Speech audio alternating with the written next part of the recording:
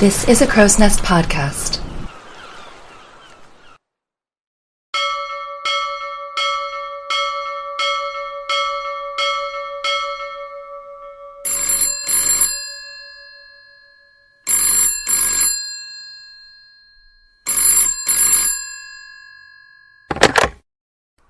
Ahoy hoy, and welcome back to Titanic Talkline. I am Alexia. That hasn't changed. And before we get into today's interview, I just want to do a little housekeeping.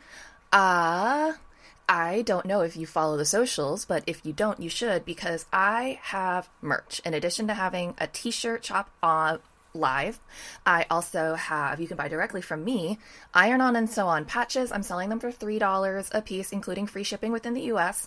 If you're outside the US, get in touch with me and we'll figure something out, because I don't want you to be paying a ton for a patch. That's ridiculous. I'm also going to be having buttons and stickers soon. So if you want something free, those two are free. Get in touch again, let me know. No matter where you're from, we'll figure out the shipping. Other than that, I am wrapping up interviews for season 1 and have started already scheduling interviews for season 2.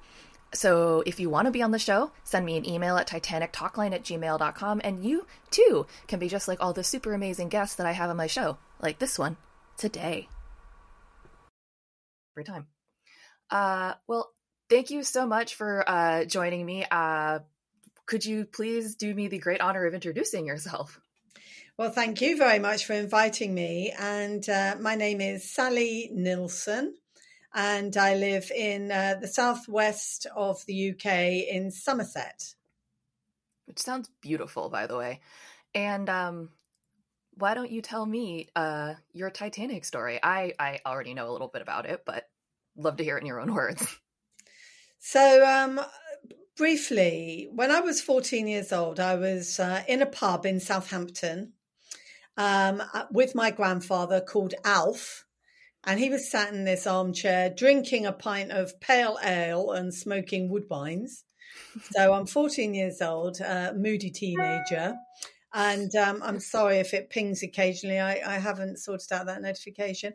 And so I'm sat with him, and I don't know how we got around to the subject, but he just turned around to me and he said, did you know that your great-grandfather was at the wheel? He was steering Titanic when it hit the iceberg. And then many years afterwards, he shot someone and went to prison. And he wrote a diary in prison about it. And I thought that was absolutely incredible, and I asked him a few questions about it, because it was his wife, his previous wife, called Phyllis May. It was her connection. She's my grandmother. Mm-hmm. And actually, Robert Hitchens, his wife, was 6 months pregnant when he set off from Southampton on the Titanic. What a great time. So being 14, I listened to it. It was great. And then I went back to being a teenager and I sort of forgot all about it until 2005. I'd read something by this fantastic guy called Phil Gowan. Mm-hmm. And this, we had the internet then, and I'd read this sort of mini bio that he'd done about Robert Hitchens. It was called Whatever Happened to Robert Hitchens. And I got a bit more fascinated. And I went to a Titanic conference, which was really, really good down in Southampton. And I met Phil, and I met Melina Dean. Mm-hmm. And she was the baby who was passed over into a lifeboat. Yes, so Melina Dean. Yeah, so she was the last remaining Titanic survivor. Right. And it really started getting me interested. So I found out a bit more, and then it got to about 2009, and I thought, everybody's written about Molly Brown because she was in the lifeboat 6 with Robert Hitchens. Right. But Robert Hitchens had this terrible reputation for being a coward and a bully, for not going back to survivors. And I'm quite a good storyteller. I used to be, not very educated, but I like to tell a story. And I just thought to myself, can I write a story about Robert Hitchens? Can I write his version of events? Because I felt sorry for him. And I mean, we'll come back to this later on when we talk, right. But I'm very much into justice and the underdog and fairness and things like that. And so I thought, okay, well, in 2012, it's going to be the 100-year anniversary of Titanic sinking. Uh-huh. So I went for it. I went up to York University and I did a writing course. I grabbed everything I could find about how to write. And then in 2010, I wrote the book while I was researching. Wow. I got it all in my head, and then I wrote it all. And then I typed it all in the computer. I found a publisher called the History Press who specialize. They do quite a lot of Titanic stuff. Oh, So in September 2010, I handed over my book. It was published in 2011 for the Titanic anniversary. And the rest is history. I realized I had my mouth open the entire time. That's just an That's absolutely okay. incredible story. You That's looked a little wonderful. bit like a carp. But it's a great story. First of all, because I have to admit that I don't think I would have believed my grandfather at 14 if he told me that. I probably have been like, whatever. I was not the most Yeah. accommodating of teenagers. But I was wondering, so you started this all in 2010. You'd seen the Cameron film by then, I imagine. Yes. And I suppose at that point, I mean, because it was very clever. I saw it when it first came out because I'm very old. I'm 57. And I saw it when it first came out. And I mean, it was very clever. I didn't really understand so much all the computerization of it. And of course, now it's a little bit dated. I wasn't over keen on DiCaprio and Winslet's characters because I didn't really get that. What was very interesting, though, was the collision scene was brilliant. And the bit with Robert Hitchens and everything, that part of it was really good. And when I did all the research afterwards, I realized that a lot of that Cameron got from Robert Hitchens' testimony at New York and in the British Wreck Inquiry. So it was partly from Lightoller and a lot from Robert Hitchens. But one of the things that came out from the film that I only discovered later on, which was quite hilarious, actually, they had this character playing Robert Hitchens in a lifeboat with Molly Brown. And Molly Brown's doing all her thing and shouting at Robert Hitchens. And he, in the film, pipes up, if you don't shut that hole in your mouth, there'll be one less person in the lifeboat. Yep. Okay, so there were some funny things about that. Firstly, Robert Hitchens was not a tall, skinny guy with a Cockney accent from London. He wasn't a Cockney guy. He was a short, 5'6", very stocky, brown curly hair, steely blue eyes, really strong accented lad from 30 years old from Cornwall with a very strong accent. And the person who actually said those words was in Lifeboat 8. Who was it? I can't remember the name of the guy, but he was in Lifeboat 8. And really, the thing is that they made such a massive thing about Molly Brown being this heroine, being so fantastic, but she was a big personality with a big voice. And as soon as she got off the Carpathia in New York, she went straight to the New York Times. Robert Hitchens didn't stand a chance. So because I am very, very special interest, hyper-focused, I read a lot about Molly Brown. And for me, I'm very sorry to all the fans of Molly Brown. I didn't think she was that amazing a person. That's just my opinion because I read so much about her. But when I wrote the book, if Robert Hitchens had been the coward and the bully and an awful person and really terrible, I would have written that. Sure. I would have written that. I just wanted to write his side. But this is not the person that I found. So as far as the film's concerned, back to your original question, it's a good film. I prefer A Night to Remember. Okay. That has a better portrayal of Hitchens. Yes. I mean, young people today don't really like black and white films so much. They like a lot of action, a lot of special effects and everything else. But how many explosions are there in A Night to Remember? Say that again. How many explosions are there in A Night to Remember? Maybe we can get the young people involved. It's a much more subtle film than the Cameron film, but it is. I think that you have the same opinion that a lot of people have, which is that the Cameron film is, fun, modern, and dramatic, but the Night to Remember film is a more accurate depiction of how things probably possibly were. It was a bit of a mixture, but Um, the Cameron film, the guy who did a lot of, well, all of it really, he worked very closely with Cameron, was a guy called Don Lynch, Yes. is a guy called Don Lynch. And he's written, Into the Abyss or whatever it is about the Titanic, and Mm-hmm. he's written fantastic books, and one of the most important books, which I can't remember what it is now. And I researched a lot from that. And actually, Don Lynch, he wrote my little foreword on the inside of the book.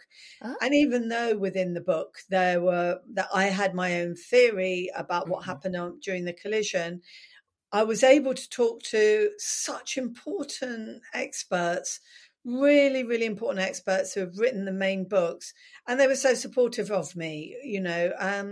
So I felt very, very lucky. And Don Lynch, was just a great guy. Mm-hmm. I think maybe as an adult, it's easier for me to watch the movie and give a lot more sympathy to the characters because I rewatched this movie now. I'm in my 30s, and the movie came out when I was 8 years old. And when your emotional depth at 8 it's very shallow. Yeah. I'll admit that the first time I watched it, it's like what I absorbed was questionable. But Yes.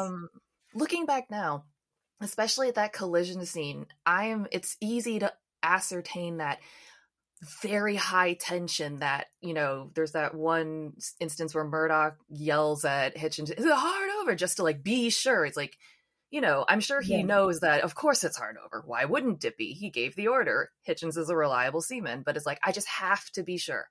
And he even glances down just for a second. It's like, is it? It is.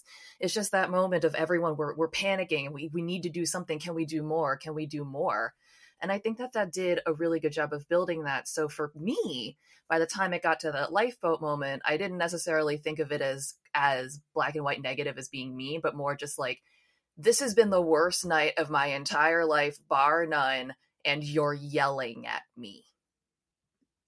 Well, the thing about Robert is that he was in a tiny wheelhouse. This wheelhouse is very, very small. It has all the blinds pulled down, so not a chink of light can get out, because it would affect the vision for officers outside. And so he could only, he was on his own. There was nobody else in the wheelhouse or anywhere in the wheelhouse. They were all Right. doing different things.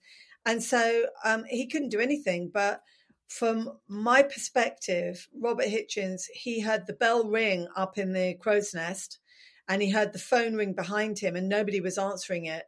So he knew something really massive was happening, but he didn't know what it was Right. until he got Moody coming running in from behind, having heard the three bells ring really hard. And then he picked up the phone and he says, "What do you see?" And Frederick Fleet and Reginald Lee say, "Iceberg." And then Murdoch comes in, "Iceberg dead ahead, hard as starboard." I mean, hard as starboard is the most iconic. It's for a Right. disaster movie. It's such an iconic phrase. Hard as starboard. And Robert Hitchens, he put his whole weight behind the wheel and spun it over. And then he took it as far as he could, and then he said, "Harder port." But you've got this huge ship, Massive. 46,000 tons or whatever it is, loads and loads of tons of ship, and it's going almost at full speed, and there's no way that ship is going to turn. They have this thing about a 37-second turning possibility, which I don't agree with. I just don't agree with that. At the end of the day, the iceberg, it came out of a brilliantly clear, calm night. There were two lookouts up in the crow's nest. It bore down on them. There was not a hope in hell that they were going to miss it. And basically, they were going too fast. They crashed into an iceberg. And that's it. That's what they did. And I've touched on it in a couple of previous episodes, but one of the things that I talk about that I wish more people would talk about is exactly how much guilt followed any of the survivors, and especially members of the crew. Because, first of all, society wasn't always gracious with men who survived. It was still very black and white, and there were very hard lines. But Also, I guess in some way they were blamed for not doing more, even though, as we just discussed, what else were you supposed to do? There is one steering wheel on this ship, and it's all the way where it needs to be. That's it. The thing is the survivor's guilt is an incredible one, really. And, for your listeners, I mean, just get this. It's a Sunday night. It's 11:40. It's freezing cold. It's a religious day. People are in their beds. There's a scratch crew. There's hardly anybody around whatsoever. Mm-hmm. And the people who survived, who were the main people, just listen to what happened to them. Reginald Lee, he was up in the crow's nest. He had been thrown out of the Royal Navy before for being an alcoholic. Mm. The year after Titanic, he was found dead in a seaman's mission, and they thought it was a heart attack with complications through alcohol. Frederick Fleet, many years later in the 60s, he'd lost his wife in Southampton. But, we can say and we can surmise that what he went through on Titanic, he hanged himself in his garden. Yeah. You've got Robert Hitchens. Everything he went through, what he had to say, all these different things, what happened to him about, being sent to South Africa away from his family, the PTSD. Well, they called it neurasthenia in those days, but it was really kind of PTSD. He tried to kill himself. First of all, he tried to shoot himself in the head, and then he tried to cut his wrists in prison. These were the three main people, them and Charles Lightoller. Yeah. They were the people who survived. I mean, you had Boxall and Pittman, but they weren't anywhere near, And so those three people died really tragically as a result. And there were other people. There was a guy called Mayer. I think he shot himself. There were other people, and there would have been a lot of survivor's guilt. In fact, I did a documentary, which is really good. It's on UK Play and Yesterday in this country. And it was filmed in Atlanta and in England. And it's called Titanic Stories from the Deep.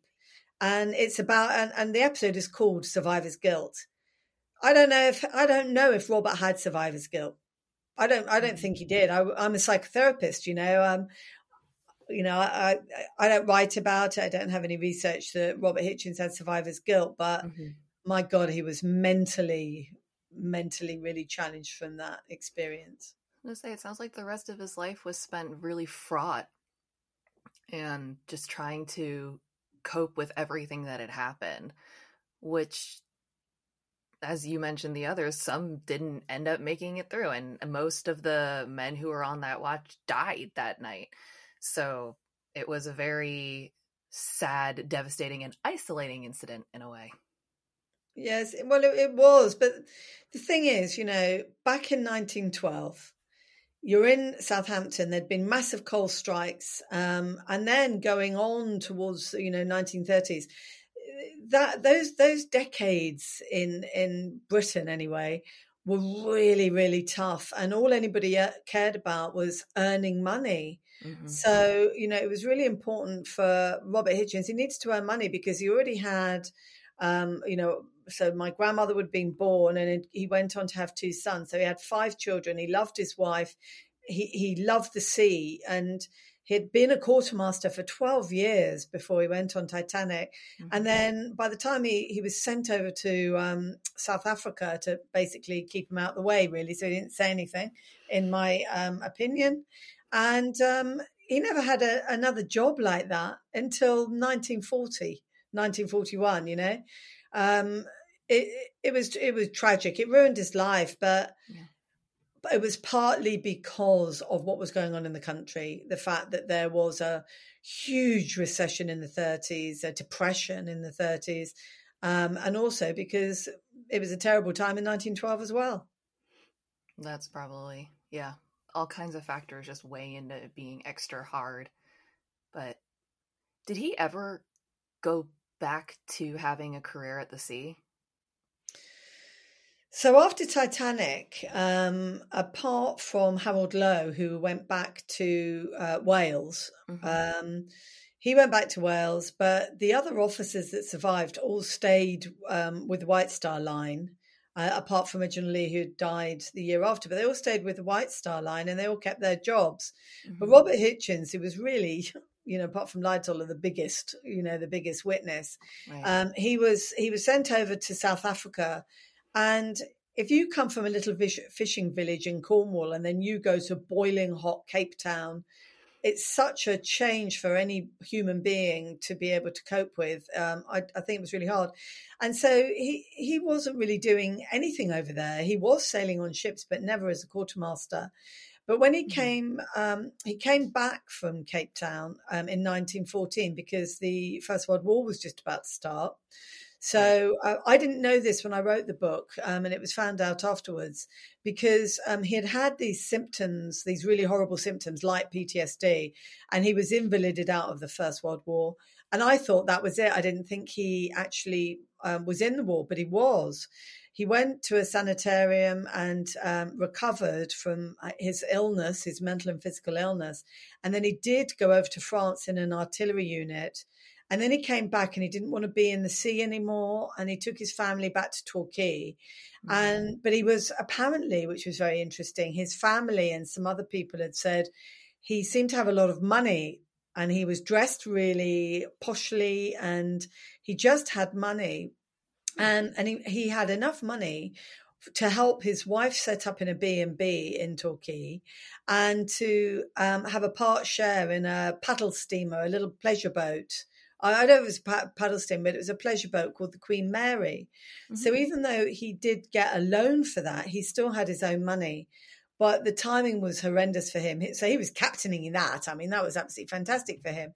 Right. But he only had a few years with that because the Depression came and money ran out. And this guy called Harry Henley, who Robert stupidly got a loan from him as well, started threatening the family, giving them such a terrible time that Florence couldn't handle it and their relationship just broke down and she went back to Southampton with the children. And Robert Hitchens became totally destitute. He lost the boat. He lost his any chance of working. He lost his wife and his kids. He lost his house. And this is where the really big thing happened. Yeah. I will admit I don't know much about the incident itself, only that, I read something where it was like a brief thing where it was like, and then he shot someone and went to prison. I was like, well, that's a very, very brief explanation, but I can only imagine that after going, I mean, I'm not saying in any way saying that murder is okay. Murder is not okay. But, I can see how we got to that point is I think what I'm trying to say. So if you want me to, I'll just give you a brief idea of what happened. Sure. So feeling so terrible, he started drinking, and he wasn't a drinker as far as my research showed, because he came from this fishing village called Newlyn in the south, very, very southwest of the British Isles. Okay. And where he came from, it was all abstinence. They were very, very religious. They didn't drink. They were Methodist, primitive Methodist, very pure.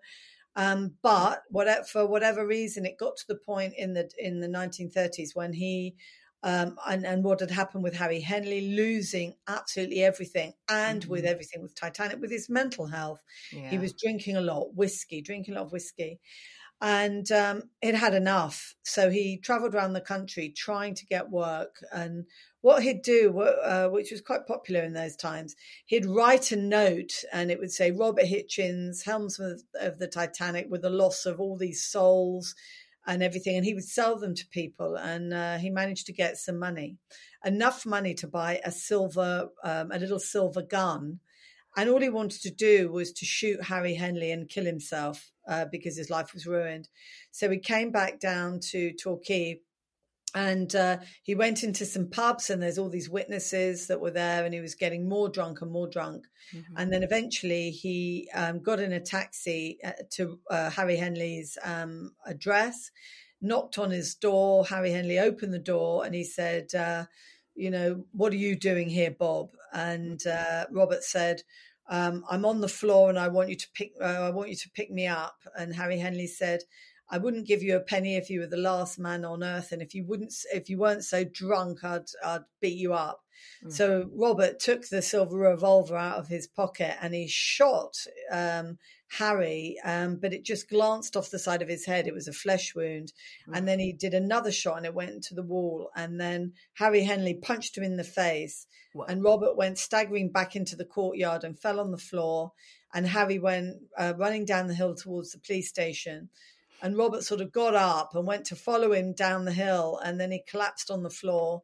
And he got the gun and he put it to his head and he pulled the trigger and he missed. Oof. I mean, honestly, Robert Hitchens, he wasn't great at getting things right. And so he was unconscious. He got picked up by the police. But the judge, he took on board the fact that he had a completely clean record before this. He had been in the First World War. He had got his British War medals. He'd been on the Titanic. He was very much down and out. And he could have got the hangman's noose, but he didn't. He got 5 years hard labor at Parkhurst prison on the Isle of Wight. And his wife went to visit him there. And actually, his soon-to-be son-in-law came to ask for his fiance's hand in marriage over at Parkhurst to Robert. And Robert did write. He wrote a diary, but no one's ever found the complete writings there. My second cousin Simon Medhurst, who's a really great guy, he's got some of the notes, and I've got copies of those, but nothing new has come out. I get people coming to me and trying to ask me for more information, and I worked so hard on the research I did. I haven't got any more, and I've moved on really. And it wasn't, you see, the thing is, Alexandra, it wasn't really purely about Titanic. It was about Robert Hitchens. It was about putting the record straight and trying to change history and trying to help this guy who had been vilified all this time. Yeah. I think that's really important, though, is that I've always found what allures Titanic to me in the long term is the fact that it is a human story at the end of it, is that these are people who are involved with it. It's like, yeah, it's cool to talk about it as a concept of like the ship and it was beautiful and all of that. But at the end of the day, these were wives and sons and daughters and children and nephews and fathers and mothers. These were real people who had lives, and the people who survived still lost a considerable amount. Yes, they did. And I mean, I do talks at schools, and the thing about it is that it was about the Elizabethan era. It was about the nemesis, about everything was just about to change. And it works really well in English. It works really well in drama. Can you imagine the collision scene in the lifeboat, all the different things you can do? Yeah. It's historically, there's so much. I mean, there's 2,000 Titanic books coming from all different aspects. And some of them are totally crazy. Some of them are really interesting. And you're right, it's a human story. And it is really nice when you can pick one person to talk about. And for me, it was Robert. And I think I made him the most real when I found out 2 weeks before the anniversary, so it couldn't be included in the book. I found out what happened to him after 100 years, because nobody knew what happened to him when he died. And I discovered, after really, really just banging on doors and making calls and going back and back and back again and again, and finding out that he was not buried at sea or anything like that. He was, he ended up in a poor seaman's grave with two other people in a graveyard in Aberdeen called Trinity Cemetery. And so I went up there. I made a cross. I took some flowers for him and his mates that were in the grave with him. And I just went up there and I stood at the grave, and it was, there were all the sort of newspapers and radio and all these people, TV, and everyone else was there. And once I managed to get rid of them, it was raining and windy, and I just stood there with Robert, and it was so emotional. And I cried and everything else, but I just hope that he was looking up at me and just thinking, thanks, mate. Thanks, great granddaughter, for telling a different story. The fact that he was just following orders, he was just doing his job. He wasn't a hero. He wasn't a coward. And I don't like terms like heroes and cowards. The people that were on the crew, this is their job. Mm-hmm. This is what they were paid to do. And I know that he loved his family. I know he adored his wife. And I just thought he was a great guy, to be honest. Mm-hmm. And, just doing that. And that made him really, really human. And I will always love him. And I love the memorabilia. Well, not the direct stuff from Titanic, but all the things that, all the experiences that I've had and the pictures I've got of him, I have had friends and loved ones in my life who have very serious mental illness. And mental illness can turn great people into horrible demons sometimes. And it's not like they want to say mean things or do crazy things. I don't think a single person, when they're clear-headed, is like, wow, I'm really glad I flipped that table yesterday. It just was so cathartic. That's not the impression that I get. No. And I think that it's important to acknowledge that these were people that had multiple sides to them. And especially when you've been through such extensive trauma, it messes with your head. They do, all these scans now that find out that things like depression and trauma will physically change your brain, can change the physical balance of chemistry in your brain. They can make perceptible differences in the actual landscape of your head, the thing that controls everything you do. Yeah, they can. And I mean, this is the first time I've ever spoken about this, and I'm quite happy to, because I'm completely out about it myself. But it's something to think about now that the stigma and the taboo is not there, like the taboo of stiff upper lip and be strong and don't show your feelings and everything else. So because of what I wrote in the research, I was really interested in trauma. That was one of the reasons I got into psychotherapy. And then as time went on, I mean, I had my own difficulties and I never really knew what they were, because I'm a very resilient person and I've had really good jobs and everything else. But there was something not quite right. I never used to fit in. I just didn't really understand who I was. And then last year, when I was 56, I was diagnosed autistic, and then I discovered I was also ADHD as well. I have ADHD as well. What was really interesting about that was it made sense. Mm-hmm. If I hadn't been autistic and ADHD, I wouldn't have been able to write the book, because it was such a laser focused. Such a special interest, and the work and everything else around me was lost to my absolute need to be able to do this thing.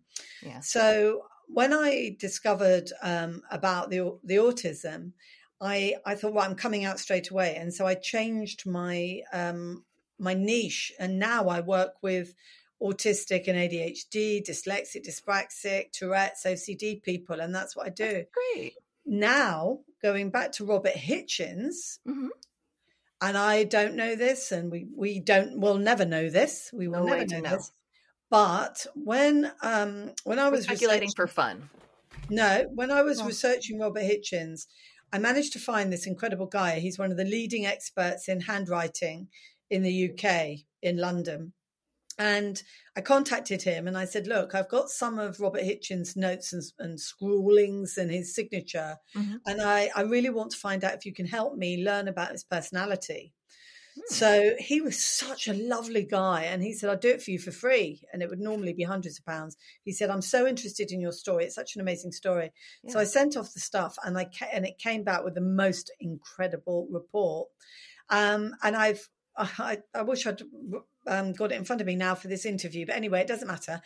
The thing is that I'm going to reread that now because I would like to know whether dear Robert Hitchens could possibly have been neurodivergent, because when you read the notes from the handwriting expert, there are some possible flags there that make me think that he could have been ADHD, or I'm not necessarily autistic, but that just the way he was and the way he behaved and acted and everything else, I wonder, because it does go down generations, and neurodivergence comes from caveman days. It's something inherent in our whole bodies from hundreds of thousands of years ago. And I'm related to him, so who knows? I mean, that's the first time I've mentioned it, but I'm very, very happy. I'm a very happy autistic person, and lots of autistic people love Titanic. And I don't have autism. I have ADHD, but yeah, being diagnosed neurodivergent, it was the same kind of thing where it was like, oh, I don't fit in because I literally don't fit in. Got it. Understood. And it was just kind of easier to be able to pass on for that. But you're right in that it does come down through, generations when you're able to track certain behaviors, and it's probably a distinct possibility. I mean, obviously, like, we can't say for sure. There's no way to know for sure, but no. If your research and the thoughts from the handwriting expert and just what we now know about mental health, it sounds like a really distinct possibility to me. And it could be. I mean, I don't need to follow it up. I don't need to do anything about it, Yeah. And I don't really want to do anymore, because the thing is, Alexandra, over time, people are so interested. They're going to keep digging, and they're going to keep finding things, and they might find something new. And if they do, that's great. But I don't really need to be involved in it. The thing is that I did what I needed to do in 2010, and I loved doing it. But now my special interest is autism, and it's helping people and advocating for the whole of our community, our tribe, our people, to help them get jobs, to help them feel like they fit in, that they're not aliens, that they're, that they're not broken or anything like that. And I do something else. But I do have a special place in my heart for Robert Hitchens, and I loved my grandmother. I mean, that was his daughter. She was such a beautiful person. She had long, dark, curly hair, these lovely blue eyes. And even in the hospital when she was dying, I think it was about 1976, something like that. And I was there. She still had her nail varnish on, and a few days later, she was going to be dead. She was a beautiful woman. And I've met some of the other relatives. I mean, you could write a book about writing the book. I could write a book about writing the book, because I met family in Cornwall, and I've met so many amazing people, and it was what was going through my head, and the emotions, I was in tears, and I was also terrified that I was going to have loads of Scots coming down with their kilts, rattling sabres and telling me off about what I'd said about William Murdoch. And of course, it never happened, and nothing really ever happened. There's a lot of diehard Titanic people that say, how dare you say that William Murdoch fell asleep and he'd drunk and he'd done all this. Well, I can do exactly what I like, thank you very much, because we live in a world where we have free speech. And I did some research. But anyway, listen, I'm going on that. That's my ADHD going on there. But it's very lovely to meet a fellow ADHDer. It is. And I'll just quickly say Murdoch's my favorite officer, but I'm also aware that I don't know him personally. Anything is possible. I wasn't there. But you mentioned that a lot of people with autism like Titanic. Why do you think that is? What do you think is the draw with Titanic for neurodivergent people? Well, if I say what it was for me, then maybe it would be the same for the people who are autistic. And it's like, I love bird watching, and the birds that I like to watch are waders who are at the shoreline. And the reason for that is because they all look the same, but they're all completely different. And they're one of the most difficult ones to research. With Titanic, the reason I think a lot of people like Titanic is because people like the characters. It's like, any sitcom or anything, that you've got your favorite characters. Sure. So that's really important. But it's also the high tech side of it. And I'm a bit of what you might call a geezer bird. I'm quite masculine in my way, and so when I do public speaking, if I'm in front of a women's institute, then I'll do a love story, and I'll do it slightly different. If I'm in front of a men's business group, then I'll be much more technical and gory and everything else. So for people, whether they're female, male, or however they are. It can be many things. It's how it sank. It could be to do with the rivets. It could be to do with the people. It can be to do with the engine room and the firemen. It can be to do with the history of it. It's timeless. Titanic is timeless. It's a timeless story. I mean, for goodness sake, there's been other shipwrecks. The Lusitania was only a year or two after Titanic. Yeah. And it's just so much was going on. If you imagine it now, you would have a cruise ship. You'd have somebody like David Beckham, Donald Trump. It'd be good if he went down, but anyway, sorry. To say, I don't think I would care at all if he went down on any ship. Take him. No, but there were your people that you loved on the ship, people that you didn't love. I mean, people love the Astors and the Strausses and people like that. There's so much of it. And a lot of Titanoraks or a lot of autistic people, they might focus on one particular bit. But I have personally come across, I've been on two other podcasts about Titanic now that I'm autistic. People know I'm autistic. In fact, now I'm autistic, so many other things are happening that are great. And I love that. Isn't it interesting how that works? Yeah, it's fantastic. And I certainly feel a hell of a lot better because I know I'm not broken. I know I'm not mad, bad, and dangerous to know. I'm a perfectly functioning human being that's wired differently. And I've evolved differently a little bit, and all power to me. Yeah, and I've talked about this in my, immediate life, but, I have also bipolar disorder. Okay. But I was diagnosed with that in my 30s while I was already on a regimen of medication. In the past, when I've seen other people, one of the diagnoses floating around was borderline personality disorder. Another thing that I think people need to understand is that mental illness can change really drastically over time. And your state can change depending on where you are at the time. So it can do. Yeah, it can do. And age, with age as well. But the thing about this, we need a lot more research about this, because what I'm finding, I'm in amongst some really fascinating, interesting academics within my neurodivergent community. And I have my podcast as well called the Neurodivergence and Mental Health Podcast. And I've interviewed 19 people. And, the thing is that I was misdiagnosed first time round. And I didn't believe it. People were saying childhood trauma, autistic traits. I mean, what's autistic traits? You're either autistic or you're not.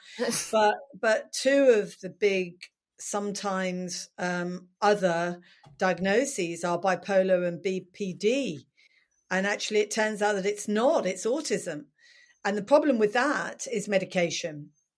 We just have to be very, very careful with human beings, what we do, because, we do know that you shouldn't be treating autism with SSRIs and with other medication, because a lot of the reason that we might be anxious and traumatized and stressed and depressed is because society doesn't understand us.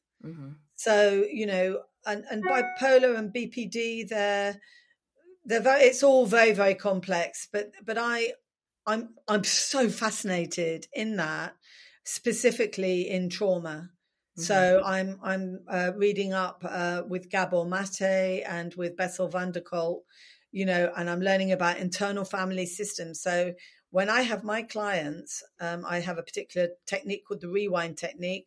I can help people with trauma, and a lot of the trauma is just not knowing who you are and not being understood through education, through parenting, through jobs.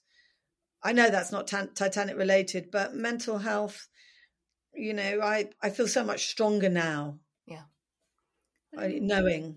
In the same way that Titanic's it's a human story. Humans deal with mental health and mental illness no matter what year. We're 110 years away from the Titanic, but we haven't cured mental illness. We found a lot more diagnoses. We found a lot more medications. We found a lot more names and treatments and therapies, but we haven't managed to eradicate any of that. We still have PTSD.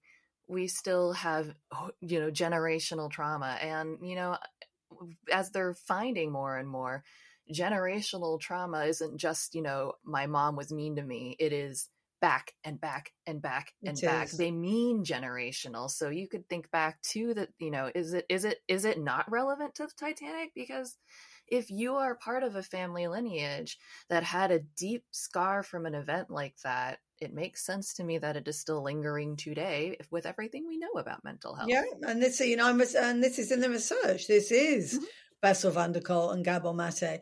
But where we are now, in the world we are now, it's quite catastrophic, and it's very, very worrying. And I am very much a glass is half full, and I'm going to live every day as it's my last. But the world is very stressed, and the world is very traumatized. Things keep happening, and it's terrible. I mean, we see it in obesity, we see it in PTSD and trauma, we see it in suicide and lots of other things as well. And as far as I'm concerned, I'm 57. I don't particularly think I don't want to be 85 and, really old and ancient. I'm quite happy to be around, I'm 57. Give me another 20 years, I'll be happy. But in the time that I'm on the planet, my job, my legacy, my reason for being here is to help others. And that is what I do. And now I'm in Somerset, which is a much more diverse and alternative type of environment. Suits me to the ground. More blue hair, more piercings, more tattoos. Thank you very much.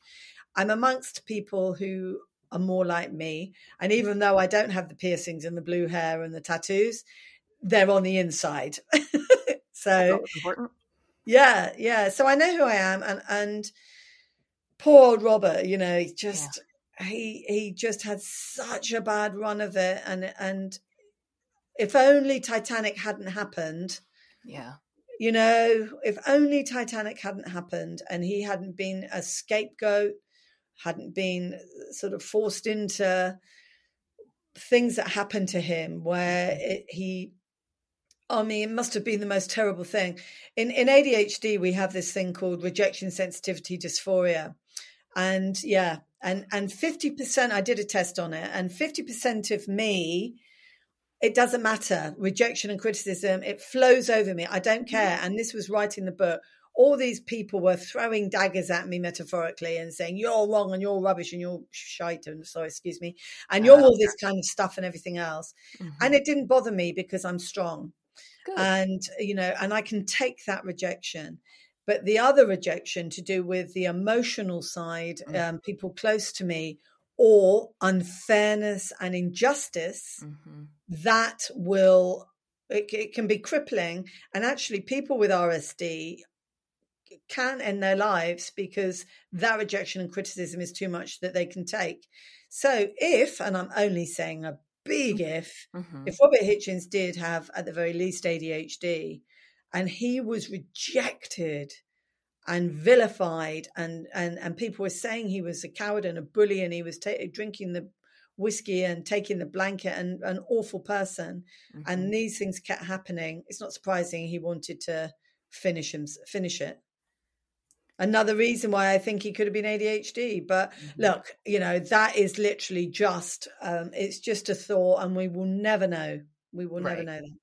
It's not a bad guess, though, because people do, especially if you've already come from a long sort of lifetime of rejection, or if people want to get weird about it, quote unquote, perceived rejection, if you think yes, yeah, it is. There is perceived in RSD, yeah. And and even I've reflected back on some situations 10 years later and been like, well, but I don't have the world's best long-term memory, so that doesn't happen often. But and there's big holes in the memory, isn't there? It's like, but something I just want to add, because I know we're going to be ending soon, is that I discovered that my mum, both my parents are dead now, and my mum, I think she was like me. I think she was autistic and ADHD, and but she's the other side of my family, Mm-hmm. And my father, I don't think he was neurodivergent because it was very difficult within my family because my mum couldn't really handle my emotional outbursts. So she'd hand me over to my dad and he didn't understand. But that doesn't mean to say it didn't jump a generation and everything else. And maybe my dad did, but I don't think he did from what I know about ADHD. Sure. But I do think that you're right that, the trauma does, it's not necessarily that your mum was an alcoholic or anything. I think if it's that bigger trauma, and not just the incident of Titanic, but he was more traumatized by what happened after Titanic than what happened in Titanic. And the other thing is that I think he already had neurasthenia. And neurasthenia, one of the things with neurasthenia is when you're taken out of your environment and put into a completely different environment. So he was in a fishing village in Newlyn in a small, tight, religious, close-knit family unit. And he was then put in Southampton, which was huge, busy, loads and loads and loads of stuff going on. Yeah. And then he was put in South Africa, which was hot. So if he already struggled with whatever he had, all that on top of it, I mean, it's just a powder keg. Yeah. I happen to think both my parents are neurodivergent. I don't think they're ever going to listen to my show, so I can say whatever I want. Yeah, good for you. Yeah, it's like I don't think I've told them about the show. It's not like it's a secret, but there's been absolutely no, hey, where could I listen to it? And I'm like, that's fine. I know how that feels. Yeah, but also, to be fair, I don't care. Yeah, they don't care. But also, like, they hear me talk all the time. So I guess they're like, we don't need another excuse. Thank you. But Yeah.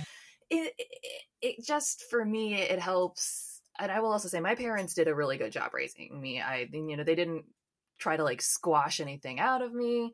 Yeah. Obviously looking back on it, there are things that I'm like, you should have done very differently. And they caused me trauma, but they weren't terrible.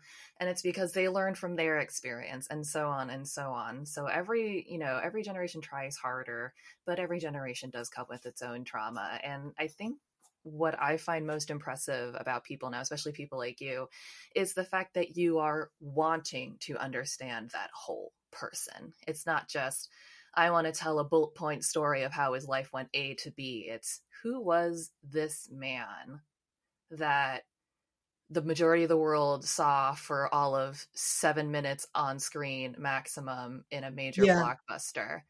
And that's not an easy task. It isn't, but I hope you don't mind. But obviously, no. I've got this. I'm going to try and send you a book. I literally probably only have about 5. Not that doesn't matter at all. But I want to sign it for you. I was about to say I want to buy a signed copy from you. No, you don't buy it. Don't be silly. I'll send it to you. But there's another way of doing this. If you can bear listening to my voice, is the book is called "The Man Who Sank Titanic." Mm-hmm. We know the man didn't sink Titanic, but, I'm never backwards and coming forwards. You look at that on the bookshelf and you're going to pick it up. I want people to read the story of my great-grandfather, but you can get it on Audible now. Oh, great. And so for lots of neurodivergent people, especially who are, they're not such good readers, if they're dyslexic, the words are quite small, very small. But, you can listen to it on Audible. And it's me narrating, but you have a great voice. Oh, I don't know. I drive people mad. This is a funny thing, isn't it? About I'm Marmite. This is what we say in England. I'm Marmite. You either love me or you hate me. I've never had Marmite. Oh wait, I have one time and I didn't like it. Oh no! Some people. When I saw my Swedish grandmother, she nearly threw up. But because I'm really into taste. I'm really into very, very, very, very sweet. The sweetest sweets, which have really mucked up my teeth, and really savoury, umami. Very, very savoury. Yeah. No, I do like. I'm picky with certain tastes. It's like, I didn't hate it, but I would not order it on a thing. If someone gave it to me at their house, they were like, here, I've made you a Marmite sandwich, I would eat some of it and be like, thanks. But Gosh, you're brave. it's not the worst thing I've ever eaten. I think that's the only reason I can handle it. You know, stock cubes, beef stock cubes. Yeah, yes. Oxo is our brand, and they came in a little foil wrap, and they're just this little thing. Yep, when I was a kid, I used to have one in my pocket, and I used to eat it during the day. Or I would have Lipton's tea sherbet and have that as well. And now this came out when I found out I was autistic. Is I used to eat willow tree, bricks, sand, grass, bones, hair, rubber bands. Yeah. I've never been a chew eater. That hasn't been my thing. I used to be a nail biter, but I trained myself out of that somehow. Ooh, I don't know how. And now all I do is jiggle and swing around constantly. So I knock into things, knock things over, spill things. It's great for a podcasting host to be making noise. But I broke I got beat you to that one. I broke both my ankles in 2020 walking out of my back door. Ow. And one of them was dislocated. It was going at right angles. I know, I'm sorry. I'm really sorry. Well, I completely dislocated my shoulder before, so. Yeah, and it's so squeamish and disgusting. And the morphine didn't work. It was totally rubbish. And that wasn't much fun. So yeah, I because we've just moved, I'm sporting 1,000 bruises at the moment. That's part of our wonderful world. Yeah. We need space, don't we? We need space. We do, and I live in a little basement apartment, which has been doing fine for me, but I eventually do need my own space because I don't have enough. I keep running into things. I also get bruises. I haven't knocked over my Lego Titanic yet, but I'm concerned. I love Lego. I love Lego. It was I've fun. just been to a Lego conference, and there's one where I live in August. Oh, cool. But I just build houses. Oh, nice. This is the first Lego model I've ever bought. It was a weird impulse buy. I've always wanted it. So it came back in stock and I got it. But yeah, I've never built a Lego model before. It's been fun. I've always Can you send me a picture? Send me a picture of it. I will send you a picture because it's a little out of my sight. But I also don't want to keep you too long because I know it's a little later your time, I think. No, it's okay. But I don't want your audience to get bored either.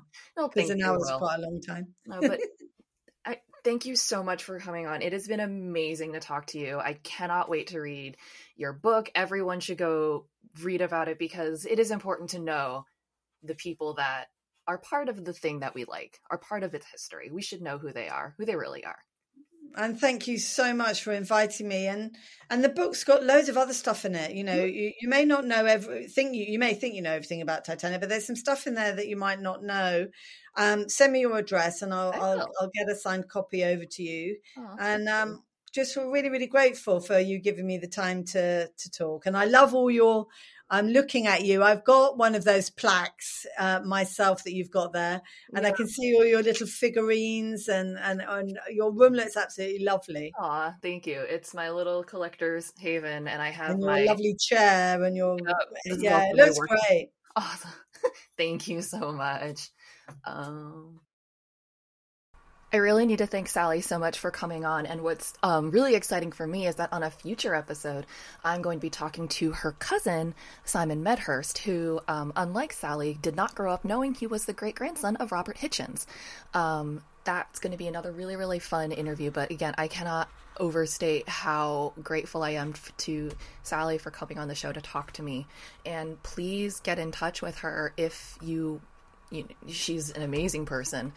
You can follow her on Instagram. That's Titanic_Robert.Hitchens, HICHENS, and that is Instagram. You can also find her on her website, which is freshstart.me.uk. And if you're interested in her book is called The Man Who Sank Titanic. It's a great book. She's an amazing person. She's absolutely wonderful. And I thank her so much for coming on. You guys should go check her out. In the meantime, before the next episode, you should like and follow the show on all the socials, on Instagram, on Twitter, and on Facebook. The username is Titanic Talkline, all one word. And send me an email if you want to get in touch. That's titanictalkline@gmail.com. And I'll see you in the next one. Bye. Titanic Talkline was created and produced by me, Alexia. Be sure to keep up with the show on all the social medias at Titanic Talkline on Facebook, Instagram, and Twitter. That is all one word, Titanic Talkline, TITANIC TALKLINE. If you want to get in touch, be on the show, sponsor the show, or have a question or anything you want to tell me, send me an email at titanictalkline, again, all one word, at gmail.com. That's titanictalkline at gmail.com. Thanks so much, and I'll see you next time. Bye!